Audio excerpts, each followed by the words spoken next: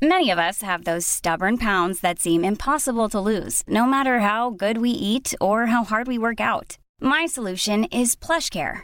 PlushCare is a leading telehealth provider with doctors who are there for you day and night to partner with you in your weight loss journey. They can prescribe FDA-approved weight loss medications like Wegovy and Zepbound for those who qualify. Plus, they accept most insurance plans. To get started, visit plushcare.com/weightloss. That's plushcare.com/weightloss. I'm Sandra, and I'm just the professional your small business was looking for. But you didn't hire me because you didn't use LinkedIn Jobs. LinkedIn has professionals you can't find anywhere else, including those who aren't actively looking for a new job, but might be open to the perfect role, like me. In a given month, over 70% of LinkedIn users don't visit other leading job sites. So if you're not looking on LinkedIn, you'll miss out on great candidates like Sandra. Start hiring professionals like a professional. Post your free job on linkedin.com/people today. Hey, it's Ryan Reynolds, and I'm here with Keith, co-star of my upcoming film, If, only in theaters May 17th. Do you want to tell people the big news? All right, I'll do it. Sign up now and you'll get unlimited for $15 a month and 6 months of Paramount Plus Essential Plan on us. MintMobile.com/switch. Upfront payment of $45 equivalent to $15 per month. Unlimited over 40 gigabytes per month. Face lower speeds. Videos at 480p. Active Mint customers by 531.24 get 6 months of Paramount Plus Essential Plan. Auto renews after 6 months. Offer ends May 31st, 2024. Separate Paramount Plus registration required. Terms and conditions apply if rated PG. Conversations on Dance is proud to have Yumiko as a continued partner in 2021. Yumiko is a company inspired by beauty and standards. They take great pride in their impact as a socially and environmentally conscious brand. In this new year, Yumiko is more committed than ever to promoting transparency and sustainability in their business practices, while staying devoted to eco-friendly production practices that will contribute to the longevity of a healthy globe. Yumiko is passionately focused on connecting and lifting our dance community to promote a more loving and equal world through the power of togetherness. The New York City flagship store is open to customers with limited hours, or you can shop online at yumiko.com. Be sure to follow along on Instagram at Yumiko to stay updated on new releases, live events, store updates, and all things 2021. I'm Rebecca King Ferraro. And I'm Michael Breeden, and you're listening to Conversations on Dance. This week, we are joined by Craig Hall, New York City Ballet Repertory Director. Craig was born in Maywood, Illinois. At the age of 14, he began studying at the Chicago Academy of the Arts and entered the School of American Ballet full-time in the fall of 1997. In October 1999, Craig became an apprentice with the New York City Ballet and joined the company in February 2000. In 2007, he was promoted to soloist. Craig is currently New York City Ballet Repertory Director and assistant to world-renowned New York City Ballet resident choreographer and friend of the pod, Justin Peck. He's also a guest teacher at Manhattan Movements Art Center, coach, and has given master classes and seminars across the country. We talk with Craig about his career, reminisce on some important advice from teachers, talk about his transition to becoming a repetitor, his first gig was with us at Miami City Ballet, and the work that he is doing now.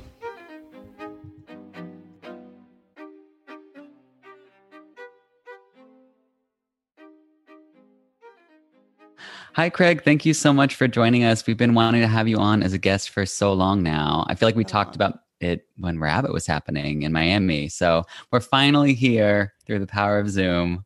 We're so happy to have you. Right. Yeah, no, I'm excited to be here. It has been like, what's that, half a decade ago we talked about that. Oh my God. Wait, dare you mention number of years?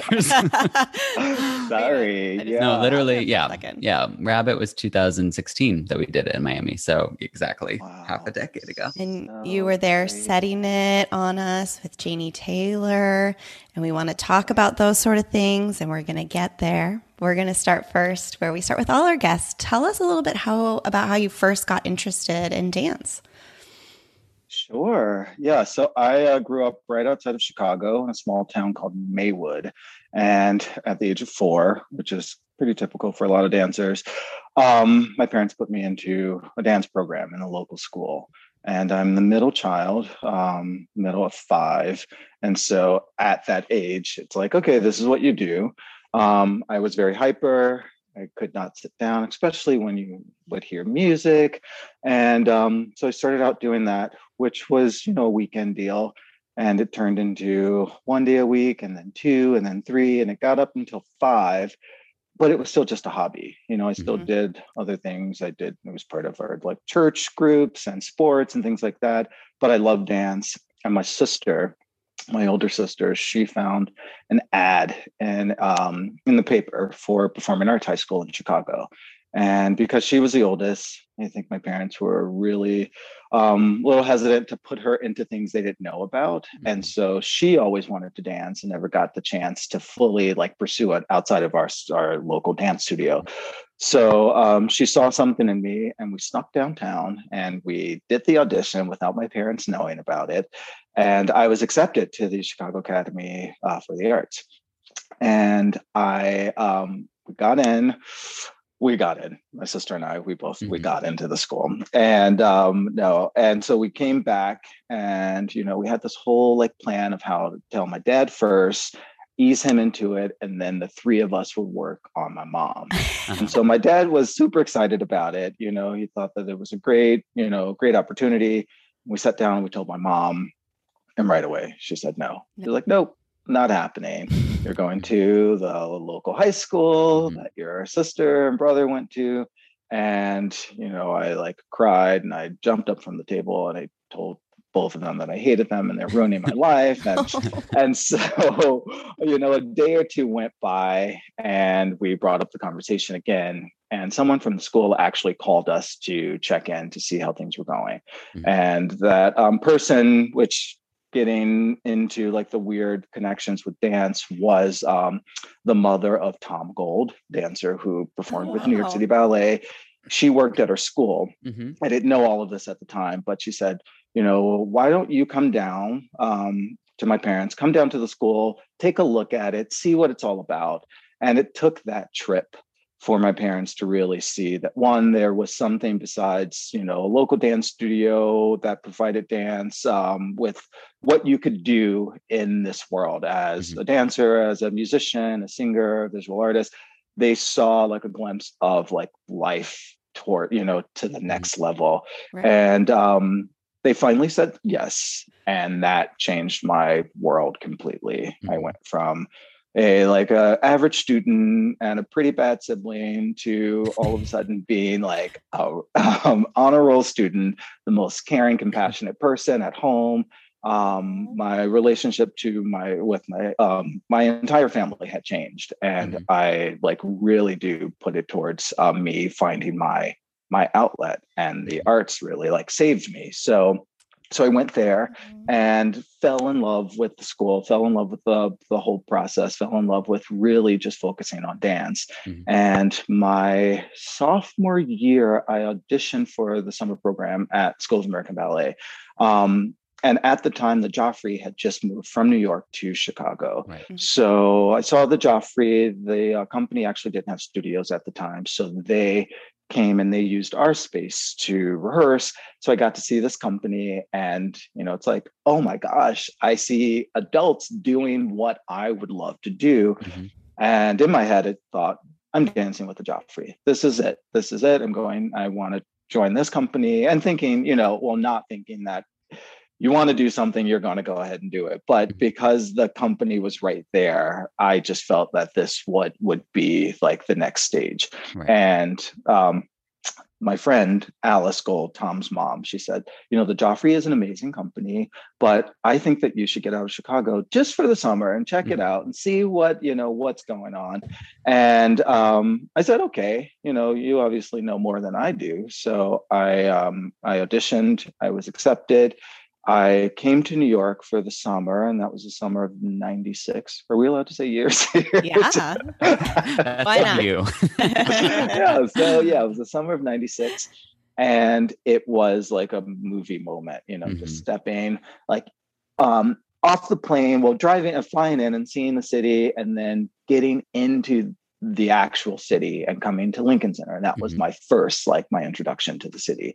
Yeah. It's like, oh my goodness, this is amazing. And that was it. Even before I went into the school or even saw New York City Ballet live, it's just, I want to live in New York. So then during the summer, they take some of the students up to Saratoga to see them perform. And I saw an amazing program. I saw La Source and Fearful Symmetries, the Zed Fest and Soldier, and Square Dance. That was the program. That's awesome. And so I saw all of these male dancers like dancing, doing like lots of movement across the stage. And then that was it. So I finished the summer program. I was actually asked to stay for the year. And I was going. What year was this, like in high school? Like were you it was sophomore? Going into my it was going into my junior. No, it was the end of my junior year. It was going into my senior year. So I had another year of school left. Okay. And I called home and I told my parents they want me to stay for the school year. Mm-hmm. And of course, my mom's like, nope, not happening. And it's like, but you don't understand. This is like this. Getting here could get me closer to a life as a dancer, having a career, making money. And she said, you can do whatever you want after high school. After high school, you'll be closer to 18. You can make those decisions. I just really want you to finish up a normal high school life, which I went to a performing arts academy. It was not normal at all, but I think normal, close to them. And so I came back home, and that year, from the moment I think September rolled around until June when I graduated, it was all about New York City Ballet, the School of American Ballet, all of that, even, which is funny now, like the Joffrey was so oh, I can't even look at this company anymore. I'm just all about anything. And it was, it's just like a silly kid. But, and I auditioned again, got into the summer. I came back and I was determined to, stay or be asked to stay. I was a little scared because I thought, you turned them down the first time, so will they accept you again? And I was lucky enough to get that moment. And I moved to New York in August of 97. Mm-hmm. And yeah. So in Chicago, were you living on campus? Was that I commuted, which was the weird thing too. Yeah, my parents didn't want me to come into the city. I grew up in the suburbs, and just getting into the city was already you go into the city to see a show and you come home. Right. You don't actually go as a teenager by yourself. Right. Mm-hmm. So. I was thinking if you had already been staying on site, maybe that would have been a little closer to the jump of actually leaving home. But when you went to SAB, that was the first time really, really leaving. You don't live at home no more. Correct. It's a new thing. Yeah. Yeah. And my parents were always very protective. And even with going to friends, to another friend's house, if it's far away, it's call the parent first. Once you get there, you call me. So I really did know that it would be this uphill battle just to get, some independence. Mm-hmm. Yeah. So what was your training like in Chicago, and how did that vary to that Balanchine style once you got to SAB? Did you find it really easy to transition to, or was it a difficult transition? It was very hard for me. I think in the very beginning, my local dance studio, we had ballet, but it was basic ballet with ballet music. It wasn't until high school. So at 14, that was my real introduction to serious technique and styles. Exactly. And I had a Russian teacher who trained in France. And in the beginning, though, I hated ballet. I really wanted to do modern and jazz. That felt better to my body, and there were just too many rules, and I felt it was too. It was suffocating at first. Yeah. But the teacher, her name's Anna Paskevska, and she said, I think that there's something there, and if you trust me, I will open this world up to you. Mm-hmm. And of course I was very defiant and hesitant in the beginning. And then finally I started to see the beauty and the freedom in it. Mm-hmm. And I think the biggest difference once I transferred over and came to SAB, it was the speed of it, the speed of everything. I felt like an elephant in the room, just trying to get combinations and put it all together. And I thought it was impossible to actually move that fast and to actually have a true kind of like awareness of musicality. Before it was, yeah, I hear the music and I'm dancing. And if you want to like finish with extra pirouettes when the music is over, that's okay. And, it's like, Nope. when it finally came to the school, yeah, all of that was just kind of like stripped away or Right. refined. And I had a lot of injuries in the very beginning. My knees were bad. I guess I had more turnout in my hips and less in my knees, and my fifth position just wasn't right. And it was the opening, a couple of scenes of Center Stage. You would see like the feet, and then you would see the one dancer in the seven, and that was me. And I'm trying to I couldn't understand, just how to get there and then not only hold it, but then open and close it again and get back to it. It was just in the very beginning, it was very, very difficult for me. And also, in our classes, there was one other male dancer in Chicago at my school. So it was the two of us.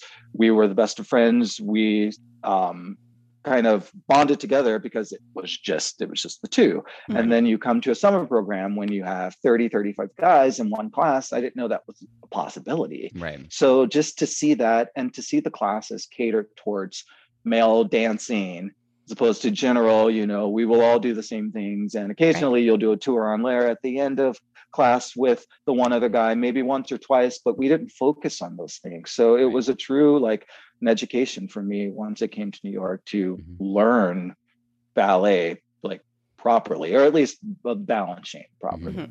So when you're talking about those early days at SAB where you were having trouble finding that fifth and not wrecking your knees, what was the path out of that? Did you have a specific teacher that you felt guided you, or was it just personal work that you were doing? What helped get you from point A to point B? I mean, I think it was a combination. One of the dancers that I actually tried to follow, because he seemed to be the star pupil at the time, was Jonathan Peretta, principal dancer, just retired from Pacific Northwest Ballet. And everything just seemed so easy to him. And I always felt that I needed an example in order to get it. The teachers could say something, and after a while, I think the teacher would say it.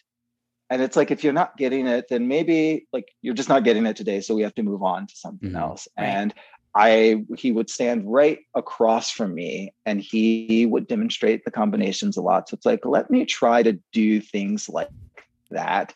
And so I would mimic his style. I couldn't really mimic the fifth position because this dancer had the most incredible turnout. It was just it would never happen for me. But I think I started to focus more on not just the fifth positions, but I focused on the musicality. I think that was something that was really huge, that helped me and that made me express myself.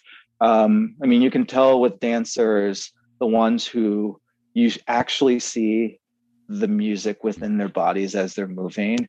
And some people, it's I don't understand that. That doesn't make sense. But I really focused on how the music did hit me, and trying to put that out and show whoever's watching that I got every nuance within the music. Right. And I think that once I realized too, that technically I was not the best, but one thing that kind of made me stand out from others was partnering, which we had very little partnering in Chicago. Once I came to the city and discovered the relationship with another dancer and that language, I fell in love with that.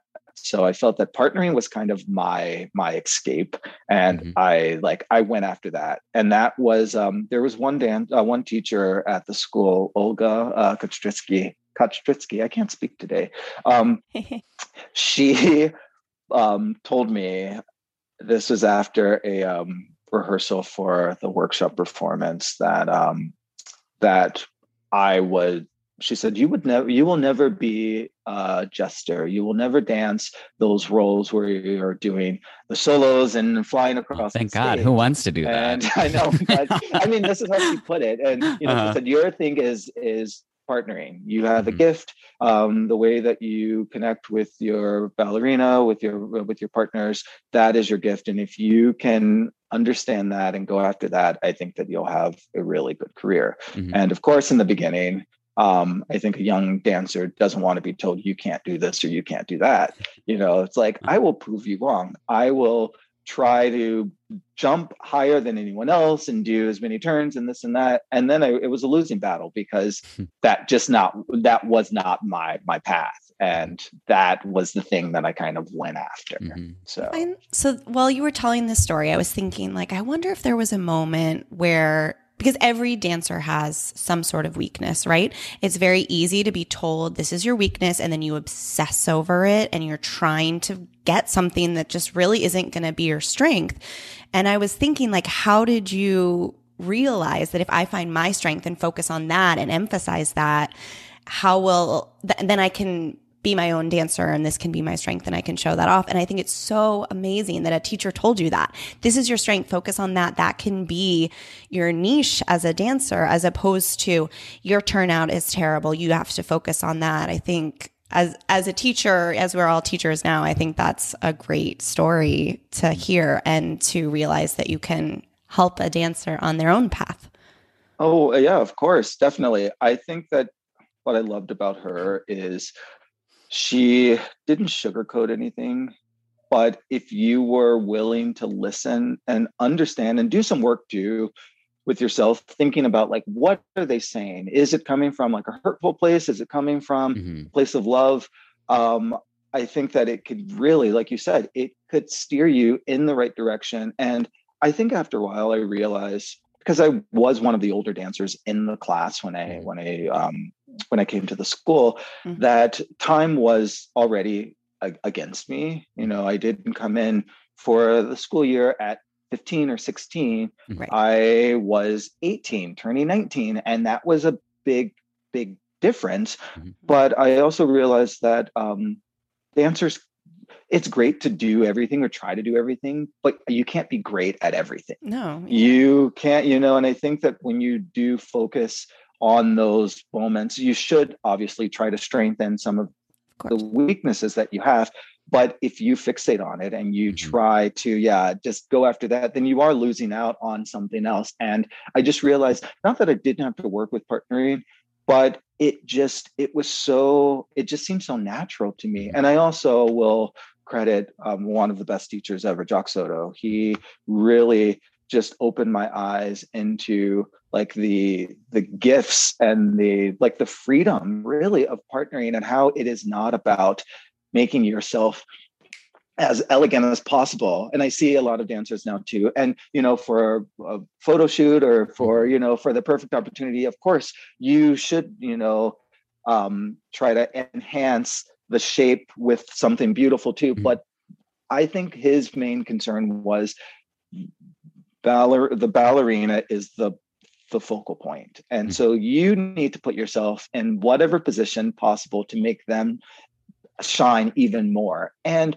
within that, like, maybe it's not, the perfectly turned up leg and while she's an arabesque, but you kind of mold your body to her where it then turns into something beautiful itself. Right. But the main focus is not about you. That's like so selfish. It is all about how you can make this ballerina or partner, whoever you're partnering, kind of shine.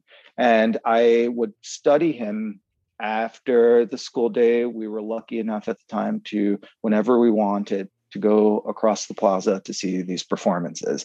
And I saw him perform all of these amazing roles. And then he would come back and he would take some of those things that he did on stage and teach us all of the behind the scenes, the tricks.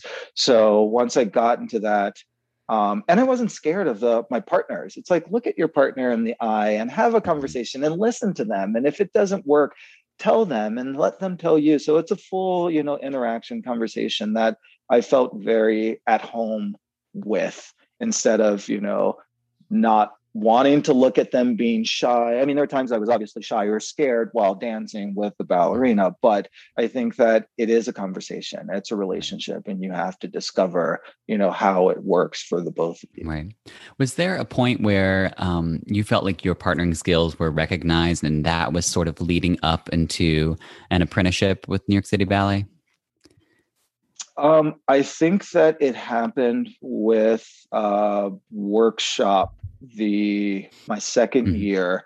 Christopher Wilden came, and I think he was just named resident choreographer with the New York City Ballet, and he created a ballet for the school. It was the second ballet, and I danced the lead in the ballet.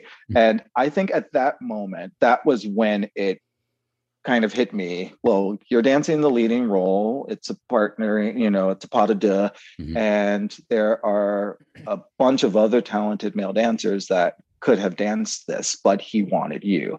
And so something really started to click in there. And had a wonderful partner who danced in New York City Ballet with me, Faye Arthurs, and she's a very close friend of mine that we joined the company together. She was always kind of like my go-to person. I felt, she was like my kid sister. So we were able to really just like spend time and yell it out when we needed to and fight and bicker. But I think that moment was the one where I realized that, okay, you do have something special. And what Olga told you is actually like, there's some truth to that. So don't give up on the other thing, because there are times where you won't be dancing with the partner. So you still have to, to get to that level. But what you have right now, really just like live in that and love that and express yourself as much as you can, because that's where you feel the most comfortable.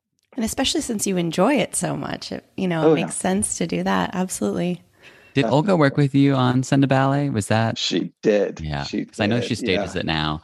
Olga, she worked on a Benjamin Millepied ballet for my workshop. And like you talking about her giving these inspirational moments just brings back so many memories. She needs to come on this podcast because our favorite thing was she would tell, every story was about Swan Lake. It didn't matter what the story was. It was like, she'd tell you some lesson. Like, I don't remember what happened. I guess someone was pouting or like messed up. And she was like, let me tell you a story. One time, Maria Kurowski in Swan Lake, partner drops her on head. Kurowski gets up, does 5 pirouettes. That is a ballerina. And that is what you should do. 100%. Yeah. Well, I mean, in the beginning, I did think she was overbearing because there seemed to be nothing ever seemed to be just right. It's like, this is good, but there's still another level that you can go to. Let's try to go to that always. And the very first step of the ballet for us when we enter upstage, stage left, already in a lift. So Faye's finishing an ensemble. So she's doing beats and she comes down into an arabesque. And she made us stand off into the wings, both of us, tendu quasi front, and we have to, as we start to put weight on that front leg and Faye brushes the right leg up, we're standing there and she comes off stage and she's watching us. She says, let's practice the step. And I said, but the step is already here. She said, no, where are you coming from? And that did make sense to me, because it's like, why does the audience care? And it's like, well, of course you have to have some sort of like entrance or backstory. I mean, that is like what the character is about. But, young, naive, uneducated me didn't get it. And so we would stand there, we would do the first step, put our heel down. No. And we're like, what? And she's like, no, it doesn't have enough passion. And so we're like, okay. And I kid you not, we did it at least 24 times until the first step. She's like, it's like, it needs to be diamonds, very, very, very tight and very perfect and so sharp that you could like slice something on it. And that opening step was the beginning of, she's like, this is the beginning of someone's story. And, someone has never, or this was the premiere. So the entire audience, no one had ever seen this before. So we need to start off with like the most pure note. And I got it, but I was exhausted after, because she would just say, this needs to be rubies. These are all diamonds. And she would wear lots of rings and she would show us, it's like this. And so I was very thankful to have her in the very beginning of my career. And I don't know, I'm not pushing too far ahead, but when I retired, the last thing that I rehearsed, she was in Saratoga and she rehearsed me on my final thing. So I just thought that it was so amazing. And I have a recording of her working with us where, I told her, and she remembered, but she always kind of just pushes it back. I said, it was at the time, what's the math there? 20 years. There was 20 years when you started with me and you taught me my first like entrance. And now you're working with me on my last entrance. And this is just such a gift to have this person, in my life like that. So I'm getting a little teary. That's so nice. And then how many times over your professional career, without even thinking of it, before you went on stage, you were ready and like prepared, and you weren't, like that entrance that meant so much to you, I'm sure. And then it was just something that became second nature to you. Like she was teaching you something so important that you couldn't even foresee being essential in your career, I'm sure. Completely. Right? Yeah. I love it. Yeah. The one thing that I hear her saying is, and it makes me laugh, but it gives me like such fire inside. She says, I want Carty instead of Kmart. And that has been like her thing. Just like she wants everything needs to be so like expensive and priceless. And right now what you're giving me is something just like very cheap and off-brand and basic. So that's how I like to live that too. I mean, it's like RuPaul says, I don't want to see any H&M, That's right. Oh my gosh. Very true. So tell us about some of your early years in the company. As you started in the core and as an apprentice, what were some of the first opportunities that you started to get while you were in the company? Well, the first thing I did was Nutcracker, which was, Classic. very classic. Yes, it was a mouse and I did Spanish and I loved it. It was wonderful. And the next thing I got to learn, I think, was glass pieces. There was at the time, I think glass had come back into the company's rep, and the dancers who danced it before, they were promoted or moved on. And I think the new group was coming in, and myself and Seth Orza, we joined together as apprentices, and we were the new guys learning it. And so we came in, and that was incredible because Glass Pieces was the ballet, just fiery and full of energy and such a community. And it was like pure dance. And Seth got to do it and I didn't. And that was my first like major, upset. Why did this dancer get to do it and not me? And, it was like, this is part of the process though. But I learned that you will learn things, and there are things that you won't do. But right now you're here to just experience all of it. And once you get more, and a lot of it too was timing, it's like someone got injured and this is what happened. Right. And so as an apprentice, I danced Lavos. I danced in the core of Lavos. And actually with that ballet gave me my contract. As an apprentice, you're an apprentice for, at the time, I think it was 18 months. Or if you danced 9 ballets, your 9th ballet. And for some reason, I think Lavos was the 9th ballet. And the dancer who got injured is the current artistic director of New York City Ballet, Jonathan Stafford. And he does tell me this all the time, that he was the one who got me the contract. It's kind of the joke that we always have. Yes.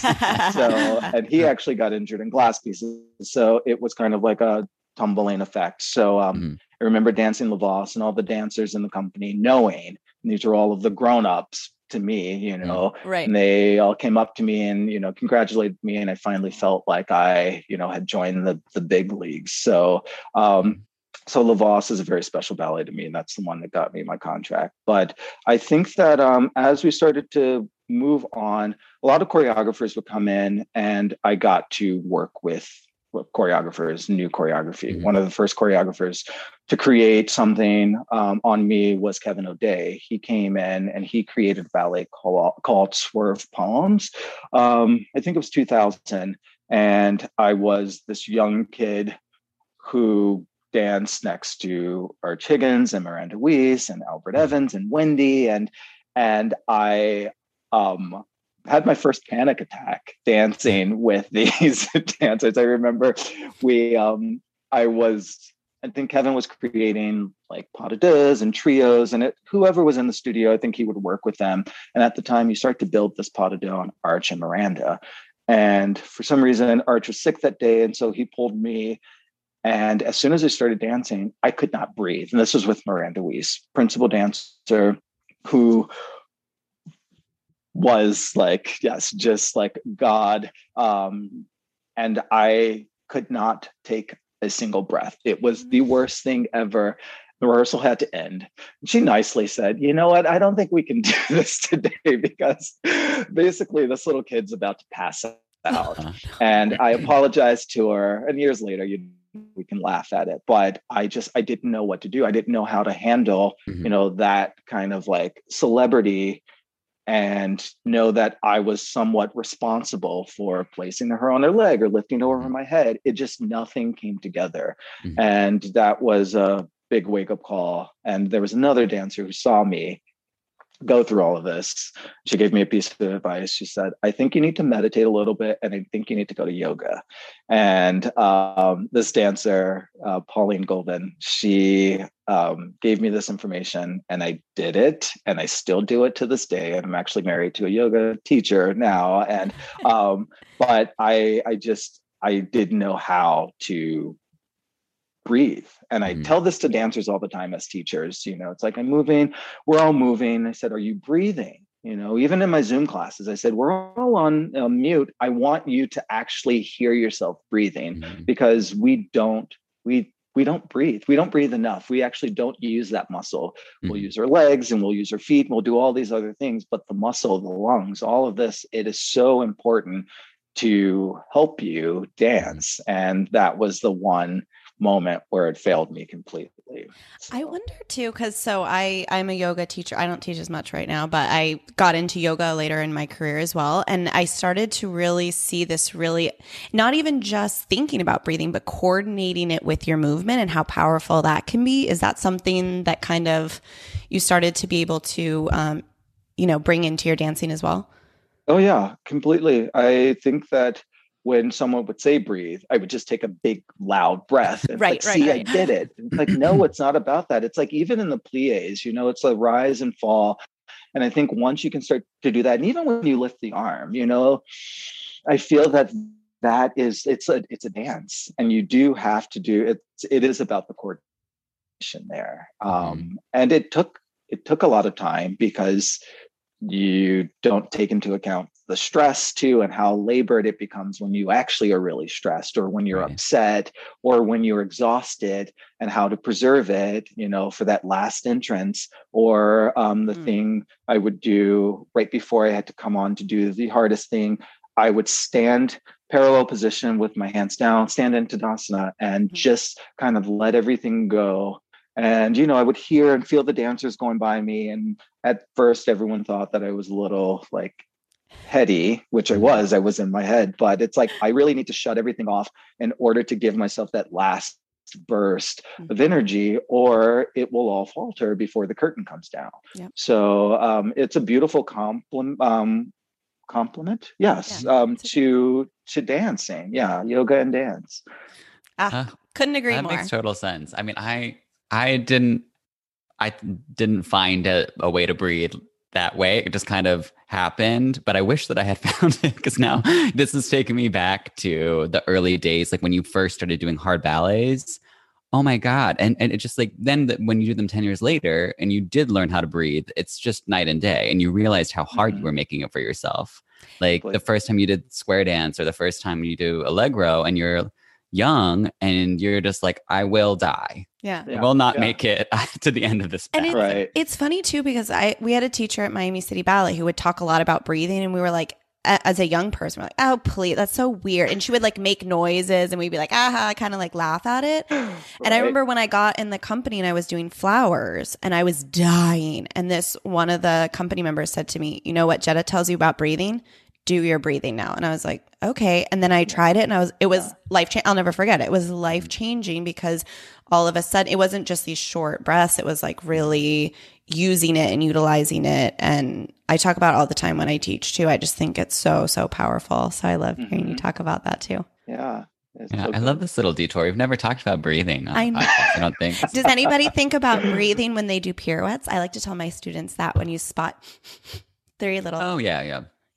kids never think about that. When you're younger, Ooh, you just don't just think to about circle it back to Miranda, this is a different thought on pirouettes that I heard that she says, like, you don't do the first one.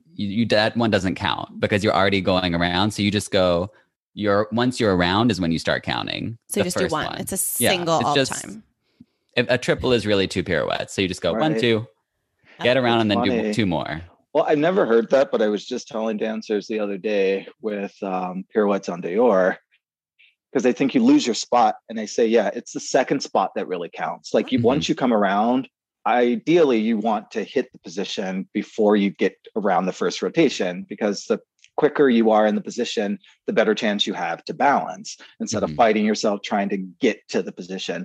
But I say we keep losing the second one. So forget about the first one. I don't say it with on Dior, but I do, with undedant pirouettes. I always just say like that second spot's the one that finishes and then come down. So it's interesting. Or dancers will count down, which is everyone has their own like method, which I think this is too much. I can't worry about that's number. crazy. I wish I could still do a pirouette. 3, 2, I would try 1, it. count. Yeah, that's fun. It's so fun. I love these tricks. Awesome. My other little, this is a Susie Pill trick, Susie Pilar. If you are, we're going into the weeds here, but okay, I love this one too. Cause especially on your bad side, like you tend to like dip on the supporting side. You don't hold yourself, but she says to put the opposite arm on top. Like say I'm turning to the right, you would usually put the left one on top, but you actually just sneak the left into the right and then you support your whole right side. Look at that. Yeah. Fun thoughts. I do love that. Enough. Enough. Back to Craig. More about me. But what were some of your first big opportunities? You were original cast in Polyphonia, right? I was. And that's that was, again, another moment where you were on stage with all these really seasoned dancers or, people. Antonelli was not seasoned, but she was really becoming a big deal at that point. So, what was that like for you? It was less terrifying, the process, because I had already created this relationship with Chris. I felt that he was a major advocate for me and my dancing and trusted me. And Jock was my teacher and Wendy was my idol, but she was, so like nurturing. Jason Fowler was a part of that group, Sebastian Marcovici, Jenny Samoji, and Jenny Tinsley. And so it was like a group of like the posse of like no egos and no, it was just like, we want to come in and Chris is creating something and let's just like figure it out. And the first thing we did was we started at the beginning, which the opening section is called Disorder. And the music is very difficult to hear and to count. And we were all it starts off with 4 couples doing the same sequence, but it's all broken up. And it was such like a mess that it took us such a long time to learn it. But we would like mess something up and start laughing. And it was just a very relaxed kind of atmosphere. So, and Antonelli was, it was my first time partnering with her. She was younger than me, but she was already I think she was a soloist, almost promoted to a principal at the time. I looked up to her because she had this amazing talent, but she was already like seasoned at such a young age, kind of primed for the big time. And so I think that I watched how she did it and kind of took, some notes from her, but she was always just so hungry for like movement and choreography that kind of tried to keep me at her level. And we had a very quiet pas de deux, short pas de deux in the middle of it. And she has this beautiful, very haunting solo. And that part was very, very scary because she was the type of dancer that what we did in the studio, a lot of times we didn't do on stage. She wanted to create whatever she was feeling.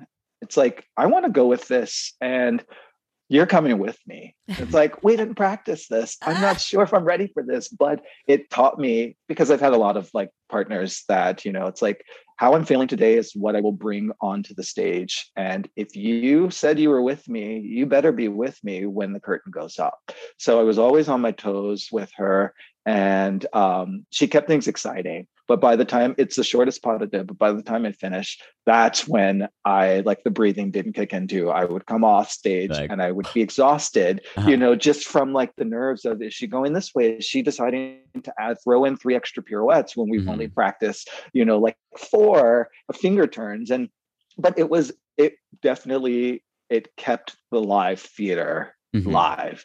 So, and to be a part of a ballet that I now realize was kind of such like a major like opener for Christopher Wilden and for his career as a choreographer, and such an iconic ballet that was not only known as New York City Ballet, but so many wonderful companies around the world now have danced it.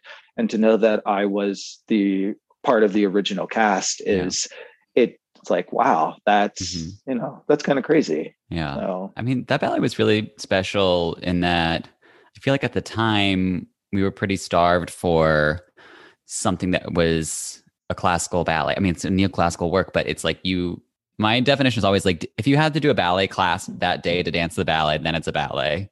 If you could, if you're rolling in mud, it's a different situation. But like that was like, like seeing real technical components and like his use of point work and things like that. It was like, oh, someone's making ballet again. Like we're not all just doing like, I don't know, contact improv, which is cool too. But, ballet was kind of back with that. So that's so cool that you were, part of that sort of rebirth.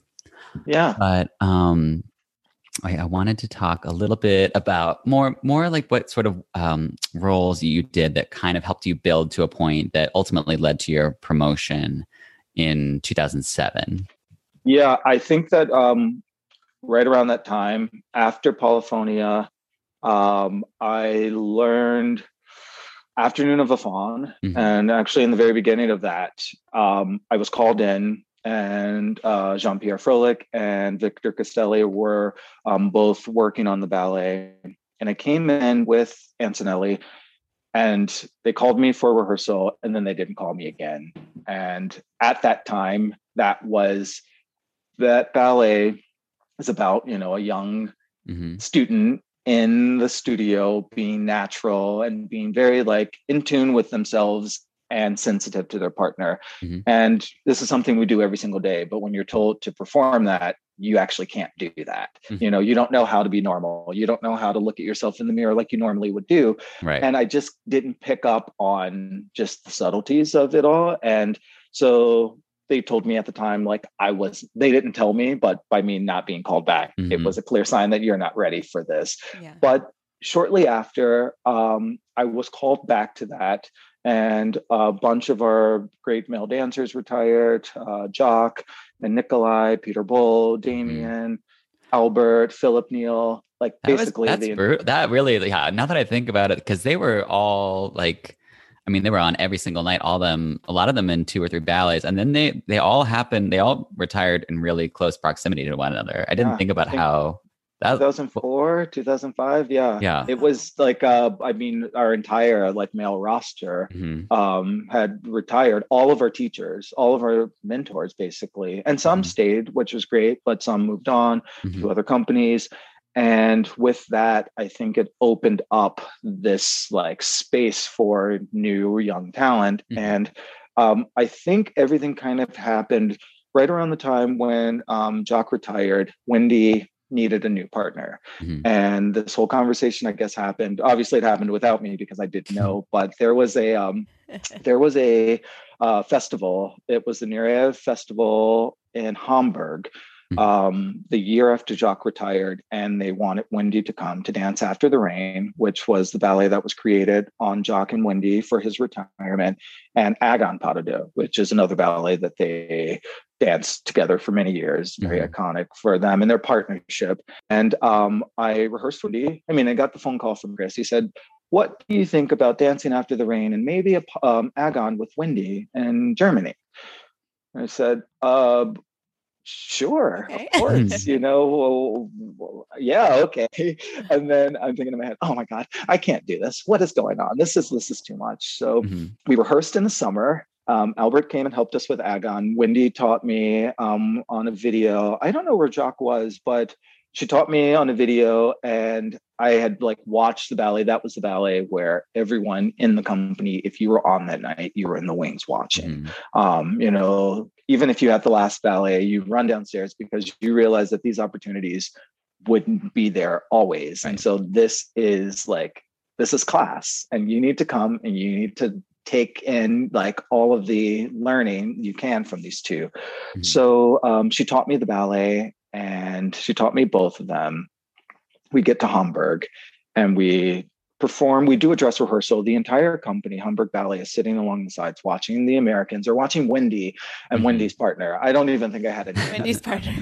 It's like Wendy's here and Wendy's partner. And so one of the first things that we do after we finally get together is you pull your partner to your chest and you open your arms and you let your hands kind of float down like leaves, and her head goes to your chest before she does this iconic back bend where she lands on the back of her wrist and her head. I don't know how anyone does this, but she did it.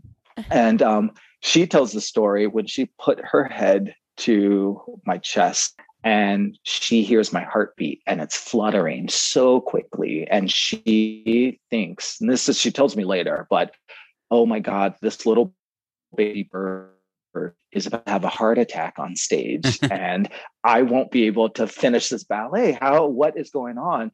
And so, she just I remember her kind of just slowly kind of looking at me and just being extra gentle. She's partnering me, basically. She's partnering my emotions. And we got through it. And she tells me later, she said, I don't know how we did it, but I thought you would totally just lose it on stage.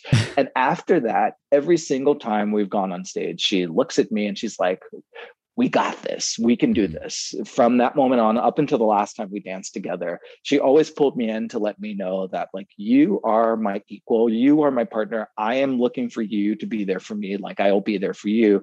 And that just gave me such a huge confidence booster, knowing that this prima ballerina, amazing Wendy Whalen, is looking to me to help her and do something. So when we came back from Hamburg, she told Chris, I think she told Peter Martins, and I think that it was kind of now starting to be established that this kid right here can hang and partner. And so I started to get more roles. I danced the cage with her. I finally got a chance to do Afternoon of a Faun with Janie Taylor and with Earlene Hilting. And I danced a lot of the other new pieces that came in. I know Yorma Eo came in and created a ballet for us. And Chris, he brought DGV from the Royal Ballet to us, and I danced the pas de deux with Wendy and Wayne McGregor and all of the people who came in to want to work with Wendy Radwanski. I was the guy who was able to dance with her. I mean, she still went through the roster of all the dancers within the company, but I was one that she felt, okay, we can pull him out. And yeah. So I think that definitely that helped. So when you're talking about working with new choreographers, there was one who would become a particular significance to your later career. You were in the original cast of Year of the Rabbit, which was Justin Peck's first ballet at State Theater. I think Increases had performed this summer at Saratoga before. But so how, obviously you and Justin, forged a pretty wonderful relationship. Was that like that right at the beginning? Did you feel a connection to his work and him as a person with that first process of creating Year of the Rabbit? A connection to his work, yes. A connection to him, no. He jokes now because I would tease him when he came in. He was, the freshman and I was the upperclassman. And I did think that there was a little bit of, you need to prove yourself before we can actually let you into this group. He says, though, that Rebecca Crone, another rep director who was a principal with City Ballet, had to tell me one day, it's like, you need to stop being mean to this guy because this is just horrible. And I'm like, was I really that mean to him? And he says, you were pretty horrible in the excuse me. And I don't remember, but of course you block out the things that, make you look a little less glowing.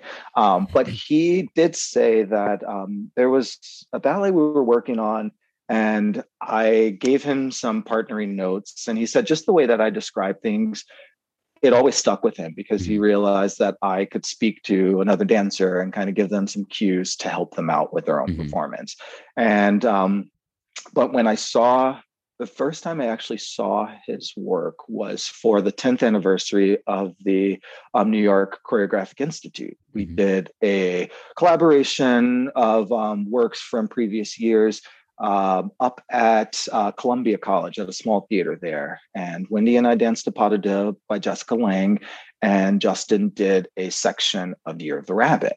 And I saw it and it's like, oh my gosh, this kid basically has some major talent. There's just, look at the way that he's using this group of dancers, look at the musicality. It was just like all coming together.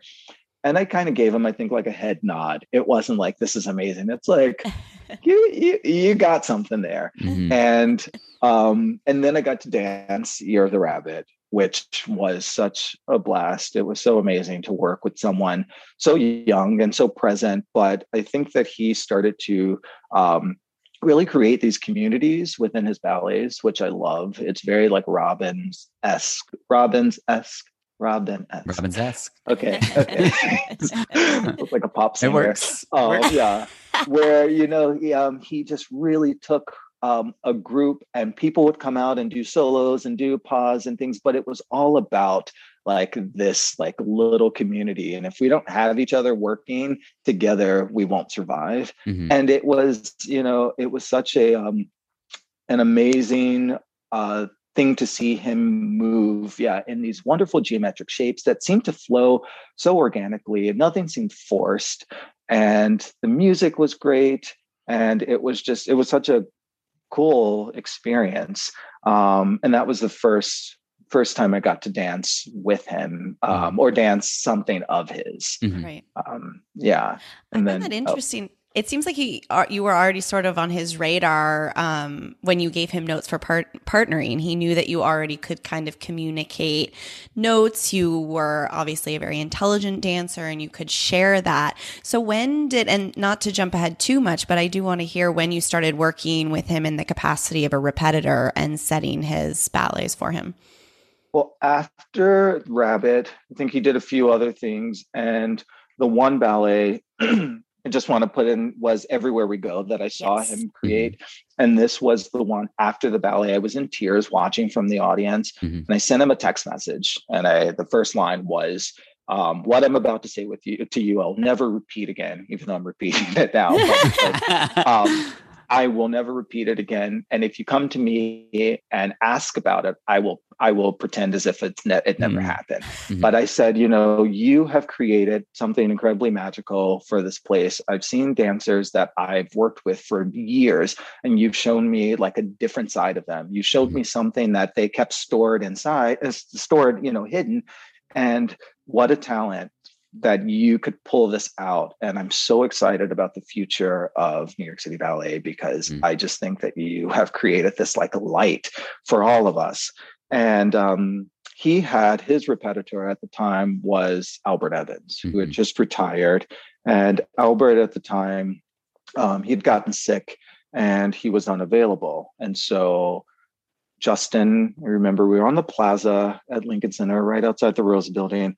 And he said, I have something to ask, and I don't want you to just listen to what I have to say first, and then we can talk about it. He said, I'm creating a lot of things, and I just can't be, other companies are now asking for works of mine, and I just can't be everywhere at the same time. And I really want you and Janie Taylor to go down to Miami City Ballet to stage this ballet. He's like, what do you think? He said, But the reason I'm asking you is obviously you two danced this ballet. I loved you in it. And do you remember when you told me this in rehearsal? I'm like, no, I don't really remember. But he said, I do think that you have something there. And this could be a great opportunity. I don't know what you're thinking about, like after this, but maybe this could be something that, you could segue into. Mm-hmm. And I was not thinking that at the time, I was thinking more about it. I was getting close to like retiring. And really, I thought, like, I want to be a photographer. I mean, I had done photography with the company and, some outside stuff, but I really wanted to segue into that. I thought, I'm done with this ballet world. Once it's time to like finish up, I'm going to finish up. And what's the fun in being in a studio if you can't dance? That's what I like honestly thought. Mm-hmm. So I said yes after thinking about it for a while and talking with my husband and talking with Janie. She's like, this could be fun. Mm-hmm. So we went down. And was it fun? I mean, that changed my life forever. It was more than fun. I think that I was lucky because we kind of hit the bullseye with our first job with the right company. I think that I probably would not have had the same feeling at New York City Ballet. And I think that only because it's such a big company and there's so much energy. I mean, Miami has an insane amount of energy, but I think that you guys were like the right fit with like, it seemed like the right community. Mm-hmm. Everyone seemed so like tight knit that, and excited for like young people to come down to like, I mean, we felt like babies. First of all, we were like, we don't know what we're doing. And we were just like, come on in. Works for you guys. Yeah. But it did work. And I realized that not only do you still get to dance, you don't get to perform it, but who cares about that now? Mm-hmm. I mean, like you get to learn all of the parts and you get to tell all of like the stories that you've heard while creating it. And you get to tell people what you think during this part or what you see. And it was like this big puzzle of a beautiful picture that you got to put each piece in. Mm-hmm. And so with that, I wasn't just, looking at the part that was created on me. Mm-hmm. I was looking at the ladies sliding on the ground. I was looking at the other potted up couple, and I'm looking at, is the lighting okay? And are the costumes or the belts? It was like everything. So I felt that I was like I felt like Janie and I, we were the team, of the whole thing. So it just really opened my eyes from, being one little piece of it to looking at all the pieces, creating the box, buying, it was all of it. So, so I came back to him and I said, I love this. This is amazing. Mm-hmm. Miami was crazy. I mean, it was like so many wonderful dancers, and I got to like reconnect with some faces from the past and meet a lot of new people. And the beach was right there. And it was...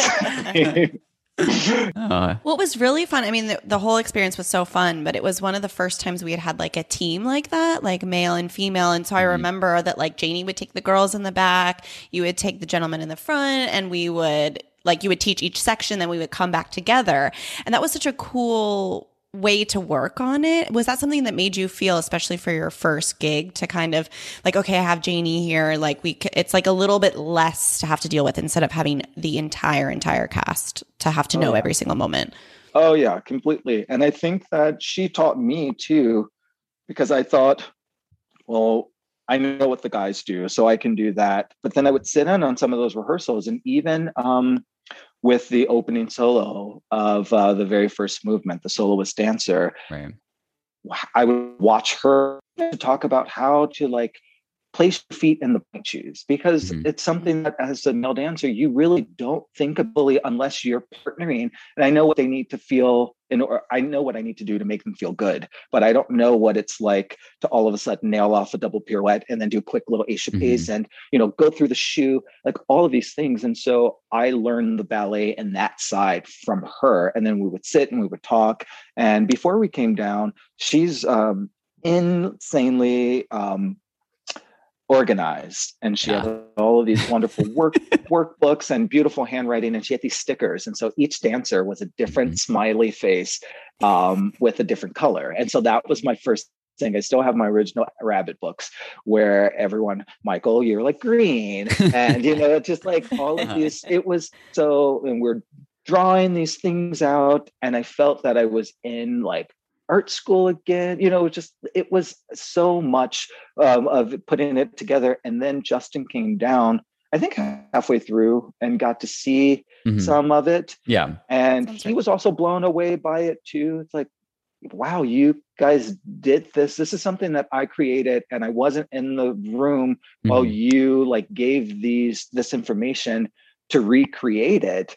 And it was all like new tastes. It was like flavors I had never experienced before. So when I left, I had like a more like expansive like palette, I guess, and I was hungry for it. That was like my new drug, I felt.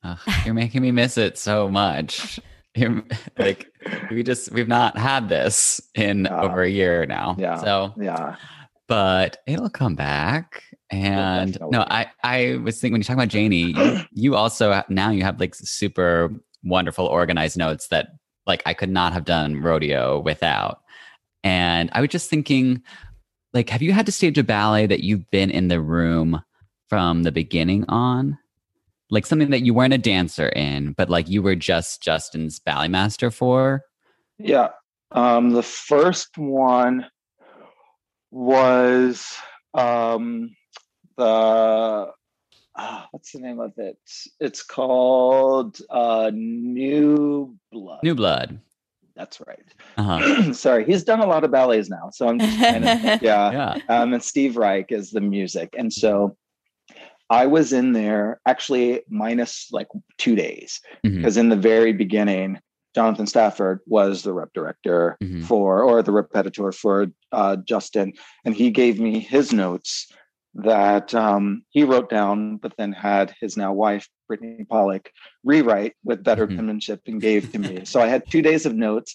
And after that, I was there from that process until the very end. So that was the first one where I guess like 99% of it, not as a dancer, but just as a repetiteur and spectator trying to retain the information. I'm just curious because I've never done it that way. And it seems like on the one hand, if you dance the ballet, it's in your body, especially if you've done more than one part in it, that's great. But then the other way, which is like me learning from your notes that are so comprehensive, or Janie's, like, and you guys have been on those ballets, like it's harder to sit next to someone while they're creating and watch them like undo what they just did. And then you have to scribble that out and you're trying to like hear what counts he's saying to someone in a corner. Like, do you have to do a lot of extra work then to take that ballet to the new company? Yes. Well, there are a handful of things. One is I stopped writing in pen. That was like one thing. I was like, don't write in pen. You're just going to cross things out. And then it's like, you know what? Don't write every single thing down. The only thing that I can kind of equate it to is when you learn to drive on like the expressway for the first time or the freeway, and you need to get to a location, you look at every single sign and you think, does that matter to me? This town that's not even like a part of my path, that's 9 miles this way. Should I go there? Like, no, you already know what you need to do. And then as you start to drive more and more, you start to weed out the things that don't really matter. And not to say that the choreographer, they're whatever they say doesn't matter, but I know him enough that when he does something, when I see it, I'll do it too. I always come in like dance clothes. I still, to this day, I have to feel it. I don't know what will happen when I get to the point where I can't move. If I do, I probably won't still be doing this job, because I do feel that you have to have some sort of like feeling. Your mind has to like know what it's like for the arms to go in or what's happening with the legs. I'm not flying across the stage, but I do have some sense of like physically what that's like. But I'll see him do something and then he will watch the dancer. And a lot of times I'll look and I'll say, well, he did the arm this way. So if I write this down and then the dancer does it that way, if he likes it that way, then these notes no longer matter. So I watch until he puts a phrase together, and then I'll start to do like a sketch of it. And then from there, I'll start to fill it in a little bit more. Like on this note is where this arm goes. I know that arm will always be there because it hits the music so nicely. And then I'll start to do that. And thankfully nowadays we all have smartphones, and he records something after. So I'll take something, and the beauty of the iPhone is you can do the slow record, especially if he does something really intricate. I always do a slow record. I will like have the recorder there if there's like a series of things, and then I'll break it down that way. At the end of the day, I would fill in those missing pieces. But a lot of times we do come back and he will like slice this part off and kind of put it to the side. He always creates, like more meat than is actually going in the sandwich. Right. So we have things that are like left on the cutting room floor, and it's like, but what about this section? And I've detailed this so nicely. And it's like, well, it doesn't work in the ballet now. Right. Yeah. But he is key too with, it's all about the music, and he'll send the music before, and he'll send some general notes. I'll plug it into my app where I play the music, and then I'll start to create mine too. So in between these big minute-long chunks, then I'll break it down if it's 8s or 16s or 12s. So once the music is already laid down, you have like a nice foundation, and then you can start to plug in the details, which makes it easier. By the time you move on, you'll look at something, and I might have a piece of music that has like 100 like notes on like arm on 4, and then I'll see it in the beginning. It's like 4/8 of this. Don't forget about the, I can make it more detailed now because I know the language that I've created. Yeah. No, but you've created quite a language. It is very organized and detailed. It's pretty wild. And I don't want anyone to ever see my chicken scratch in relation to what you put out. No, but I find this really interesting. Thanks to Janie. I love that Michael had told me this, that when he first started, setting Justin Works, that he talked with you and talked with Janie. And so for something that is such a specialized talent, I love how you guys are collaborating and sharing, and you're each growing your own path within it. I just find it like really interesting that you guys collaborate in that way. And I think it's something that the audience doesn't always think about, how important your job is, and then how organized you have to be, how you have to create your own essentially language for this. It's so cool. Yeah. Well, there's a great app called Stage Right that's made for Broadway. And basically, it looks like if you're like a sports coach, like the football team is around and you're showing the different like plays, that's exactly what it is. And you can kind of like an animator just swipe through the pages and you see how the dancers move across the stage. And I find that very useful. So cool. For a dancer. Yeah. Instead of, we watch a video sometimes, but it's like, this is your path. You're upstage of this person. You go left of that one.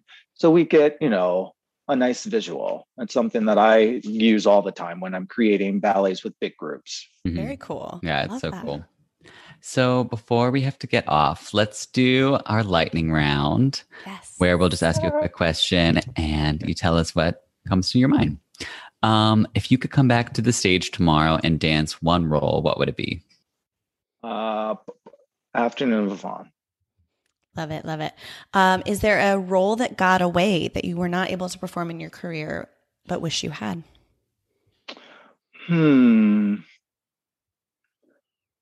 One that I never wanted to do, but maybe I said I didn't want to do, but maybe deep down inside I really did, was La Source, the male variation. Yeah. That variation is so beautiful.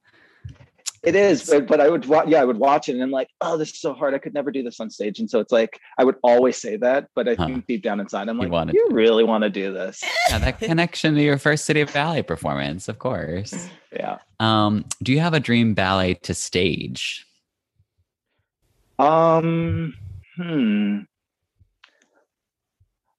I think it would be one of the bigger like balancing ballets, like Fortes or Agon. They do some balancing things, but it's always like with a pas de or a small group. I don't get to work with the big groups, but I just love those two ballets. I feel like it has such history, and it's the foundation of New York City Ballet that I would really love to dig in deep with that one. Yeah. Is there a ballet that's been created since you retired, or maybe that you've worked on that you would love to have been able to dance? I'm erasing.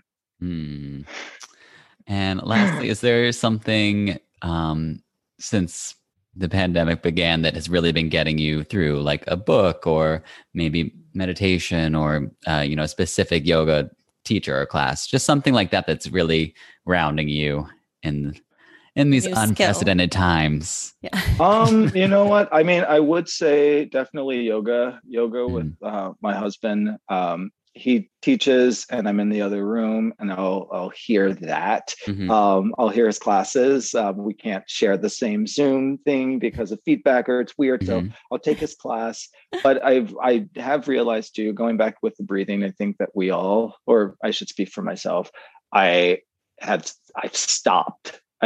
From the beginning of the pandemic up until like a good portion of it, I felt like the breath was gone from me. So I didn't really know how to process anything, waking up early, not having like a regular sleep cycle, just normal or not. Yeah. And so I think that breath is now starting to come back. But one of the things, and I don't want this to sound cheesy, but I think that what's been giving me life too is like the kind of passion and the discipline of the dancers that I teach on Zoom. I think that is because it's been such a crazy year. And to know that these like expensive race cars, I'd like to think of them as like the most expensive, that are in a garage, just kind of like you turn it on and you're like moving, but you're not actually going anywhere. And to come in every single day to push with the hope that, we will get to a better place. To see that and to be a part of that and to know that like what I'm doing is somehow keeping them primed. I think that it goes back and forth. I'm very thankful that and lucky that I got my career and it's over. I don't know how I would really know how to process all of it if I still had time left. And so my heart goes out to all of these dancers, but I realize that they are these very intense like soldiers with like armor on that, they're resilient. They keep coming back and they keep pushing, they keep fighting.